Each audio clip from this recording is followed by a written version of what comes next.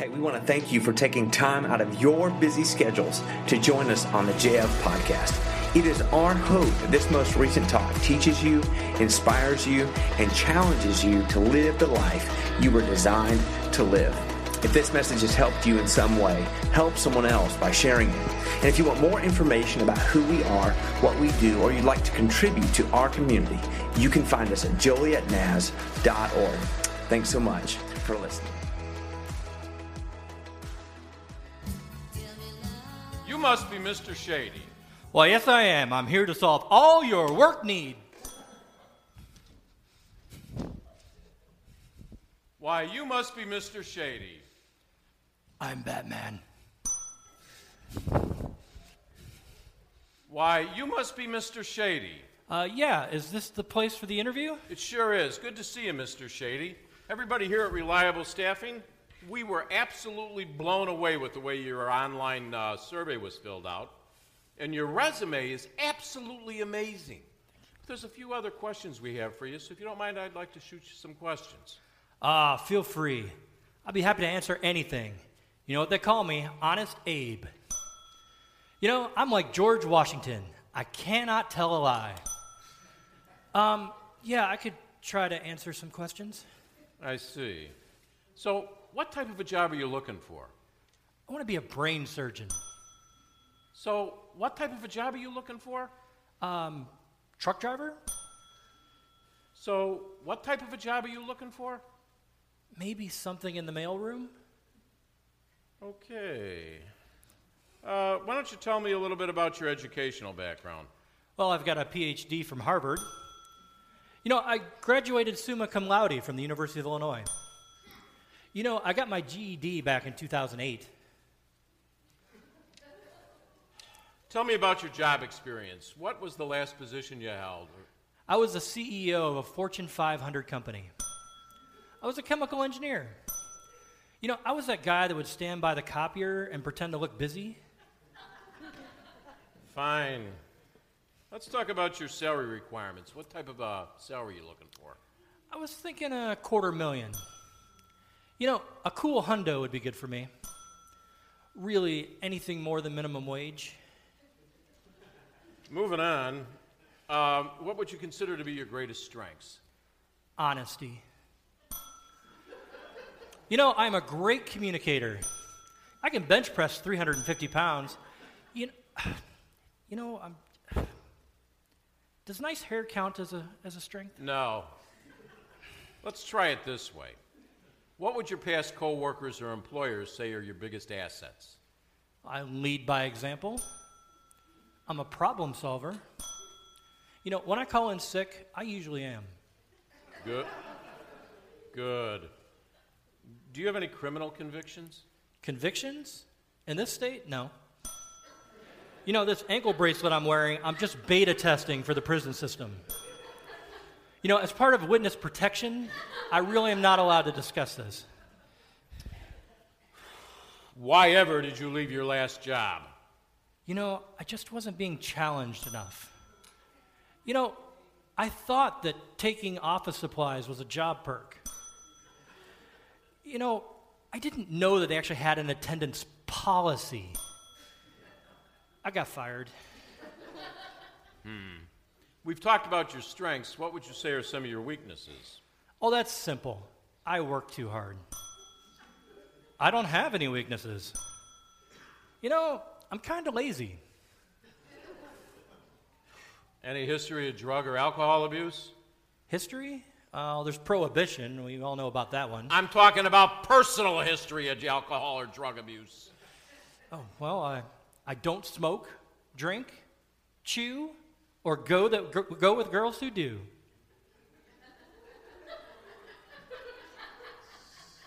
Seriously. Thank you. So what do you do to keep yourself in such great shape? Well, I belong to Charter Fitness in Frankfurt. I work out every... Oh, yeah, that closed. Getting ready to start working at the gym. I used to belong to the Y. I drive by the Y sometimes. Are you a people person? Yes. My neighbors like me. My cat loves me, I think. Wow. Is there anything else you'd like me to know that you haven't, or we haven't covered? Well, I'm a quick learner. I'm a gourmet chef. You know, I am kind of good at sorting stuff. Good. Well, you know, I think that pretty much covers everything. If we find something that fits you, we'll give you a call. Oh, that's great. Do you think you'll really be able to find me a job? For you? Oh, sure, no problem.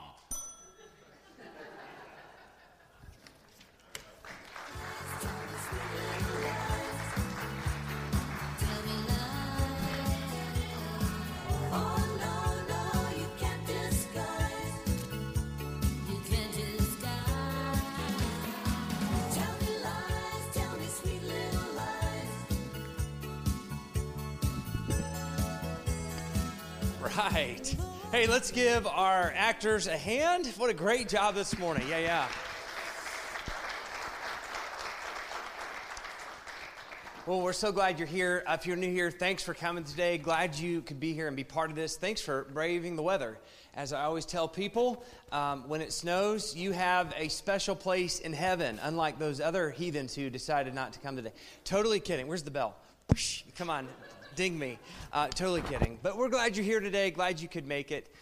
We're glad that our kids could help come up and lead worship this morning. If you don't know, give them a hand. That's great. If you don't know much about our church, we believe that kids are not the future of the church. We believe they are the church right now. In fact, if you go out back behind the green couch, you will see a big piece of art with some Hebrew on it. It has the word ben, which literally means member, and that's how they referred to children. And so we believe that the kids are the kingdom. In fact, the other week, Janelle was teaching during our Kinder U class, and she was teaching the little ones, and she was talking about the kingdom of heaven. And one of the girls went up to her and said, "Hey, Miss Janelle, we are the kingdom." Is that not the coolest thing, right? We've said it because Jesus has said it, that kids are the kingdom. They are the example. And what I want for you today is for you to believe that you are the kingdom as well, right? That's why we're doing this whole series called The Good and Beautiful Life. It's all about learning to live in the kingdom of God, and it's all about living the good and beautiful life. And so if you've not been here over the last 5 weeks or 4 weeks or whatever it's been, go back online, catch up on all our talks. And today we're talking about the obvious. Hopefully, if you didn't get it from that, I don't know what will help you today. But that's where we're going. So would you pray for me this morning before we begin? Lord, we thank you for this time of worship, this time to discover what it means to live into the good and beautiful life. We pray that we would be open to what you would have to say. And it's in Jesus' name we pray. Amen. Well, we are in the middle of a Kids U semester, and we are hosting one of the most exhilarating yet one of the most dangerous classes we've hosted yet. That's right. We're hosting hockey this semester, and it's fun. I'm helping coach that class, and I can hear you saying, why would you give a bunch of kids hockey sticks? Don't they hit each other and don't they beat each other? You're right, they do. They do. But here's what's great. This is why it's gone so well. Once one kid gets hit, they know how painful it is. And so they won't do to somebody else what they don't want done to them. And so it's actually gone quite well. One hit is enough for everyone. But the difficult part is at the end of every class, we have a scrimmage. We have a little hockey scrimmage. And the difficult part is you can't tell the difference between the teams because we don't have jerseys or we don't have pennies. Everybody looks the same. And there was one young man, he was witty and he was smart, he was a little cunning, and he knew that I didn't know the difference between the team, and for him, that was all the difference he needed. So I want to show you what happened. Check it out.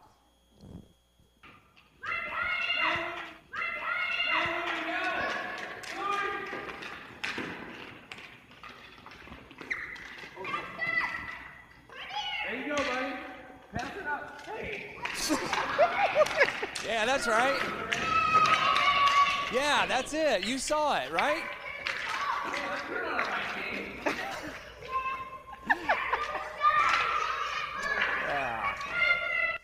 Yeah, you're not on my team. Well, for many of you who don't know, that's little Dylan. We love Dylan. He's aspiring to be a pastor someday, which, I mean, you just got to deceive people, and you'll make a great pastor. Totally kidding. But he did a great job. I love it, right? If you were watching that, you would say Dylan was in it to win it. But he had to make himself seem like something that he's not, right? And so he said, hey, pastor, pass me the ball. Like, you don't know that I'm not on your team, but if you pass me the ball, it will give me an advantage. It will give me the edge over all the other competitors so I can score a goal. Now, what he did, in my opinion, was hilarious. It was innocent, and it was funny. But he has proved to us what many of us struggle with, and that is this. That we need to lie to get by, right? I can hear you now. You're saying, Pastor, I don't lie. Listen, we all lie. We lie to get by. And if you're saying, I don't need this talk, I don't need this message, I don't need to be here, don't deceive yourself. In fact, quit lying to yourself. Because we all lie. And you're saying, well, how do you know that? Did you know that in a 10-minute conversation, you will lie to somebody 3.3 times? And you're saying, how is that possible? I mean, I can't even think of a lie that I would tell somebody. Listen, you've been at work, or you've been at school, or you've been walking somewhere, and you saw somebody that you didn't want to see. You don't like them, you don't care about them, you wish you never saw them, and yet you're walking by them, and what do you say? So good to see you this morning. When you know you didn't want to see them, and they didn't want to be seen by you, and vice versa, right? But yet you say, so good to see you this morning. We often will be at the store, we'll be out and about, and we run into people. Life happens, and we lose friends over time. We get it, but we run into people, and we say things like this. Hey, we should catch up sometime. We should go out and get some coffee, or we should go out and get some lunch. And you know when you say that, you have no intention of ever going out to lunch or ever going out to coffee with them. In fact, you know if they were to friend you on Facebook, you haven't talked in 5 years, you'd probably unfriend them because you don't care, and you probably don't agree with them and anything they have to say anyway. And so, but you say, hey, yeah, let's catch up. Let's go out to lunch. Or you've had this. Somebody wants to make plans with you that you don't want to make plans with. And they give you a date. Hey, are you open February 14th? And you look at your calendar, and you're just hoping they don't peer over your phone as you look in your calendar because it's completely empty. And yet you say, nope, I'm booked up that day. I'm completely full. I can't hang out that day. I'm sorry. And then you just never give them a date back. What's even worse is we lie to our kids all the time. Right? I lie to my kids. Kids, plug your ears for a second. Right? When I tell them, you need to brush your teeth because your teeth are going to fall out of your face. That's not a lie. But the lie is when I say they'll fall out of your teeth like they'll fall out of your face tomorrow. Like if you don't brush your teeth tonight, you're not going to have teeth tomorrow. That's not necessarily true, but yet we lie all the time. And you know what's really bad is you are starting to feel bad about yourself that you lie 3.3 times within 10 minutes. Well, guess what? So does everybody else. Here's the good news, right? Everyone else is doing it, so don't feel bad about yourself. Did you know that in one day, let's just put it this way, every 10 minutes you are lied to about five times. And what's even better is you're lied to over 200 times a day. You're lied to over 200 times a day. And I think I got my stats wrong, so I'm just owning it right now that I think I got them wrong. But the 200 part is totally true. And so you're asking me, Brad, what is it? Why do we lie to get by? Why do we lie to get by? And that's a great question. Thank you for being inquisitive. You're such great students. We lie to get by to get what we want, and we lie to get by to get what we don't want. Here's the interesting thing. The why of the lie to get what we want is all about desire. Here's the thing. I lie to my wife when I want what I want. When something costs $18, I always have a tendency to round down. You do this too, right? You want something, you round down. $18, it's only $15. $150, it's in the 100 range. Over $1,000, it's in our budget, right? You do that. I do that. We round down. We lie to get what we want. based on desire. It fills a need that we want, and we do it at the expense of other people. You've done this, I've done this, we've all done this. The other why of the lie and what we don't want is fear. Right? Many of us are afraid that if we tell the truth, if we're caught in a conversation where we actually don't know what they're talking about and we're pretending to know what they're talking about, we know that there's this fear that we're going to look dumb or stupid. Or if we come out and tell the truth, there are consequences that come along with that, and we're afraid of what the consequences are. And the truth is, and the reason why you and I lie is we don't like pain. We have fear of pain. And so the two major ingredients of lying are desire and fear. Fear of the pain and the desire of gain. So there's something deeper going on, though, at the heart of lying that we need to get to. So you've been in conversations, and you know when somebody's about to tell you a story that you know is not true, and it's going to be a big, grand story, and you've heard them say this: if I'm lying, I'm dying. If I'm lying, I'm dying. And essentially what they're saying is this: I am swearing on my own life that whatever lie is about to come out of my mouth, that whatever statement's about ready to come out of my mouth, if I'm lying, I bet my life on it. I stake my life on it. And you know, anybody that has to preface a conversation or a big statement with that is what? They're lying. Right? But the irony of that statement, if I'm lying, I'm dying, is it's so true. Because when you're lying, you are dying. See, we get that maybe physically we won't die. We understand that. But what we don't know is that internally, the deepest part of who we are as human people is our soul is being destroyed. Right? When we lie, we lose. Right? Not only do you lose your soul and you lose who you are, it's not just a personal thing, it's a relational thing for a lot of us, right? When we lie, we lose. You wonder why your parents don't trust you. When you say you're going where you're going and they don't find you where you're supposed to be going. You wonder why your spouse questions every single move that you make, or why you spent what you did, or where you are, right? And you wonder why you don't have any friends around you. It's because when we lie, we lose. When you're lying, you are dying. And Jesus understands this. And God understands this about you and about me. And that in order to live the good and beautiful life, we have to address the deeper issue. And so this morning, we're going to look at some words written by a man named Matthew. If you haven't been here over the last few weeks, we have been following this guy named Matthew who's been writing to us and helping us discover the good and beautiful life. And so today, he writes these words to us because they're important to him. If you don't know Matthew, he was a prolific writer. He was a profound writer about the life of Jesus. And what's so interesting about his life is that he was a tax collector. And so if anybody learned how to lie, it was this guy. If anybody learned how to get by, it was Matthew, the tax collector. And his life was built, catch this, on fear and desire. You see, when he showed up every morning to work, he had to give a tax to the empire. And he was netting a negative at the very beginning. How would you like to go into the work and your paycheck was a negative $565 to start the day? That's how he started every day. And there was this fear that he had to recoup all that money in order to survive and to live. And so in order to do that, he would gouge people out of their money in order to make up what he had lost, but also to gain some for his own life. And so he had this fear. And then he just fed the desire to have more and more and more. Matthew was an extremely wealthy person. He had lots of money, big house, his own little slice of heaven here on earth. But you know what was so sad about Matthew's life?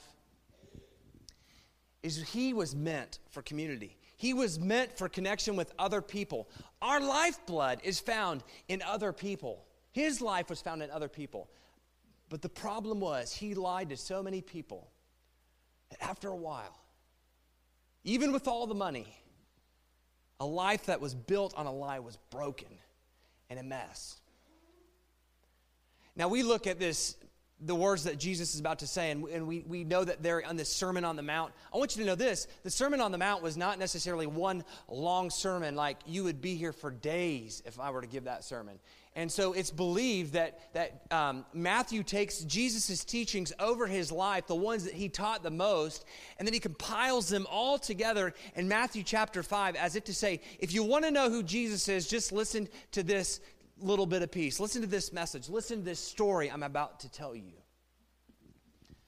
And I think that Matthew inserts this very story or this very text because he knows the importance of when we lie to get by, that lying is dying.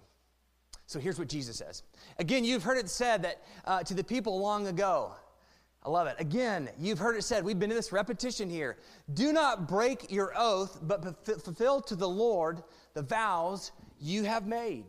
Right? Again, I tell you. And we went over this last week. Jesus is kind of like, he's like the great rap artist right now. He is on a roll. He is rhyming and diming. I mean, this dude's killing it. And people are not getting what he's throwing down. They're just not getting it. And so he starts again. Again, I tell you. And last week we learned that Jesus keeps addressing this benchmark, that there was a standard for living, there was a standard for life, and he keeps saying, look at it. You keep following it, yet I'm asking you to surpass it. That's what we learned last week. I'm asking you to get over it and to surpass it because the trajectory that you've been on, according to what the world has taught you, is destroying your life. You keep making oaths. You keep doing this and you keep doing that. The problem is, it's not working for you. And your life is empty. And so Jesus says this to him. I love it. He says, but I tell you, do not swear on any oath at all, either by heaven, for it is God's throne, or by the earth, for it is the Lord's footstool, or by Jerusalem, for it is the city of the great King. So Jesus says, you have heard it said a long time ago, you can swear an oath on God's name, but I tell you, don't swear at all. Which to us is like no big deal. This isn't very revolutionary. We're not catching what he's throwing down. But to the people of this day, they're like, wait a minute. You're asking us to do something that we've been doing all along, and you're wanting us to do more. See, it would be like Jesus saying, I need you to go have a conversation with somebody, but I don't want you to use Facebook or Twitter or Instagram or any kind of social media. I want you to do something revolutionary and actually have a face-to-face conversation. And we're like, whoa, what's it mean to talk to people face-to-face? See, this is what it is for the people of this day. They had two customs on swearing, and I don't mean using cuss words. I'm talking about swearing on God's name and swearing on other people's names, two customs. And so it went like this. If Methuselah wanted to buy a camel from Dodo, by the way, Dodo is in the Bible. You didn't know that? Go look it up. That's an actual name in the Bible, Dodo. If Methuselah wanted to buy a camel from Dodo along with this farmland for $100 an acre, he would say, hey, Dodo, I love the farm that you've got. I'd love to purchase it from you. By the way, can I have the camel that's on the land too for $50? And he would say to him, can we make a deal? And Dodo would say, yeah, we can do that. It's a deal. Let's do it. And Methuselah would understand, hey, this is such a great deal that somebody could come in and steal this from me. That somebody could come in and take this from under me. You've had that house before that you wanted, and somebody came in and took it from you, or that car, or whatever it was. Somebody came in and bought it from underneath you. And so Methuselah is afraid that if I don't make this a deal, somebody's going to take it. And so he says, hey, Dodo, let's really make this legit. In fact, I swear on God's name. I make an oath to God. Will you make an oath to God that you will deed me this property for $100 an acre and $50 for the camel? And Dodo would say, I swear on God's name that I will give you this farmland and I will give you this camel. In fact, I'll just throw in the camel for free. On God's name, it's a deal. And they believed if God's name was in it, then God was in it. It was a binding contract at this point that if you were to make a deal and you used God's name, you knew they meant what they were saying. But the other problem is this, is they also had the common practice of Methuselah wanting the land and wanting the camel, and he would go up to Dodo and he'd say, hey, can I have this? And I swear on God's name that would you give me this for $100 an acre and for $50 for the camel? And Dodo would say something like this, yes, I swear on my mama's grave. I swear on my mama's life. Or as Jesus says, and this was a common practice, I swear on the earth or Jerusalem or heaven. And what's funny, unbeknownst to Methuselah, Dodo knew that he had no intention of keeping that contract. Because here's what they thought, and here was the problem. If God's name wasn't in it, then God wasn't in it. And Jesus says, this is the problem. This is the problem. God's people had been chosen to be a blessing to the world, to be a light, a hope, to be grace, to be love to the people around them. And all of a sudden, it's become a culture of people who could no longer keep their word. They could no longer speak truth. And Jesus is saying, yep, you've heard it said, you can swear on this, but I'm telling you, that's not working for you anymore.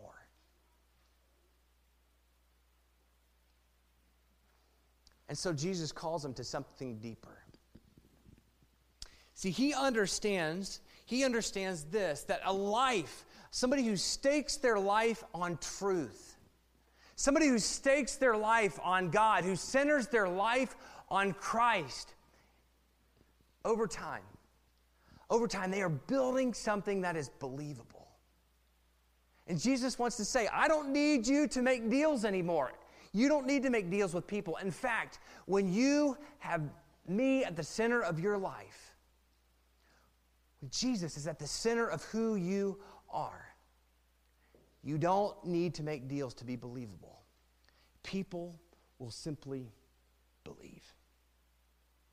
Because your word is your life, and your life is your word. And everything that you say cannot be separated from God. See, this was the whole problem. They were compartmentalizing God. Oh, we'll have God in this, and we'll not have God in this, and we'll have God here, and we won't have God here. And God is saying, no. That's not how it works. I'm in everything, whether you like it or not. I am present. And I need you to become aware of the fact that when you say something, it is coming from the heart of who you are. And if Jesus is at the center of that, if God is at the center of that, then it is spoken in truth. And truth is about love, and love is about bringing life to other people. You are building a life that is believable. And so Jesus says it next. He says, all you need to say is yes or no. All you need to say, I love that. We're going to get to that in a minute. All you need to say is yes or no. Anything beyond that is from the evil one.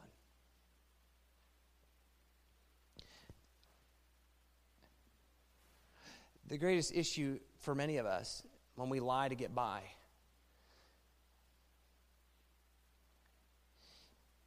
is that we are not bringing life to the people around us.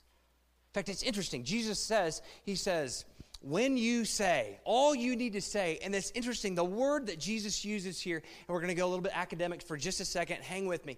The word say that he refers to you and to me, referring to us, means logos or logos. And you're saying, that's great, Brad. Thanks for the Greek. What's the connection? And the connection is this. There's another wonderful gospel writer, John, who says, in the beginning was the Word, and the Word was God. And the word that John uses for the word is logos. Yeah. See, the logos was God and is God, and it was never not God. And then he goes on to say this. Through the Word, through what I have said, through what I have spoken into existence, all things were made. My point is this. Logos brings life. The Logos is what brought us into existence. And what Jesus says all you need to say is the word that referred to God, that referred to Jesus, that Jesus uses to refer to us is Logos. That every word you speak was meant to bring life. You know the problem with lying to get by, the lie to get by? The problem for so many of us is that when we're lying, we are dying. When we're lying, we are dying. And what we leave in the aftermath of when you fail to tell the truth to people, the destruction that you leave to a world around you is this: lying leaves a world lifeless. Everything we say, everything we do either brings life or allows it to die. And when we speak things that aren't true, we leave a world that is lifeless, which is clearly different from what Jesus says to us when all you need to say, what needs to come from your mouth, is something that gives life to people. You see, we often wonder, why is it that my parents don't trust me? Why is it that my marriage is failing and my spouse is always questioning me? Why is it that I don't have any friends anymore? Why is it? Why is it that my boss doesn't trust me to do a bigger job or whatever it may be? Maybe you're not believable. Maybe we're not believable. Maybe we haven't built a life that is believable and trustworthy. But when you say yes to the good and beautiful life, when you say yes to God, I'm telling you, you will begin to speak life into the people around you. And here's the question I want you to ask. This is always helpful. Does every word I say take life away or bring life in a new way? Does every word I say take life away or bring life in a new way? That's the question I need you to be asking. Does every word spoken take life away or bring life in a new way?